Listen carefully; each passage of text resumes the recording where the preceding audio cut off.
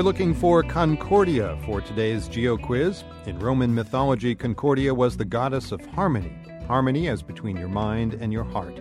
It's a virtuous state and one that's been adopted as a name for places all around the world. There's a town in South Africa, a bridge and university in Montreal, a Polish soccer team, even an asteroid.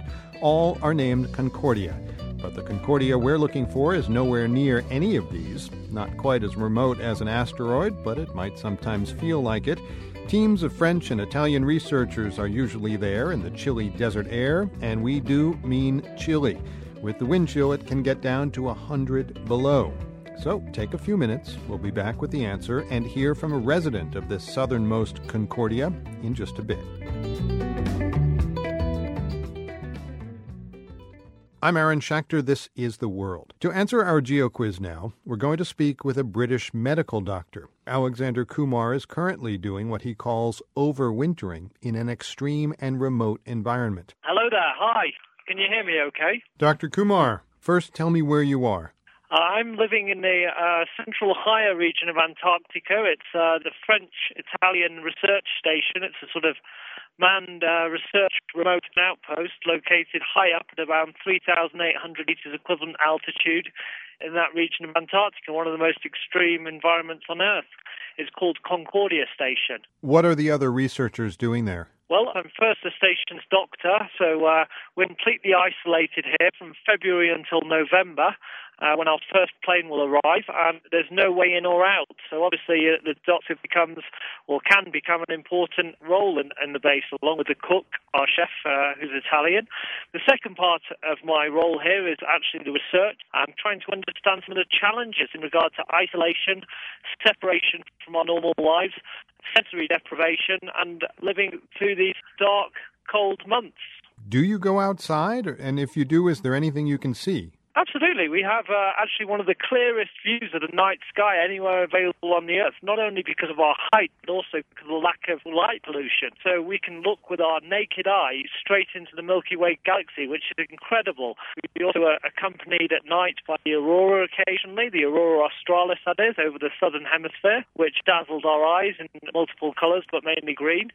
But just in the last week, we've had our first glimpses of light below the horizon. It's as if the sun is bursting to come up above the horizon, almost overflow onto it.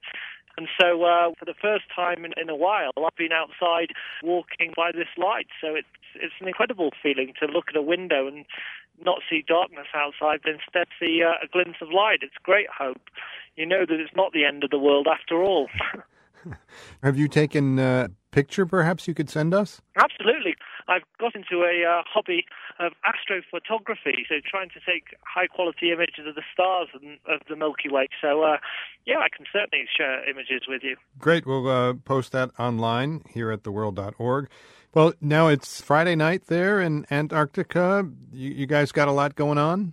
We actually work a 6-day week here, so we generally try and unwind on Saturday night. But sure, during the evenings here, we do different things, various games, various movies and so forth, which keeps us entertained. Of course, I'm quite accustomed now to watching movies in French and Italian, so I've become a master of Godard, Truffaut and Fellini. We have a lot of music and things in the evenings, and I myself have just been getting into Jerry Lee Lewis's music and blasting him out the windows, over the Antarctic Plateau is something else. It's great, the music.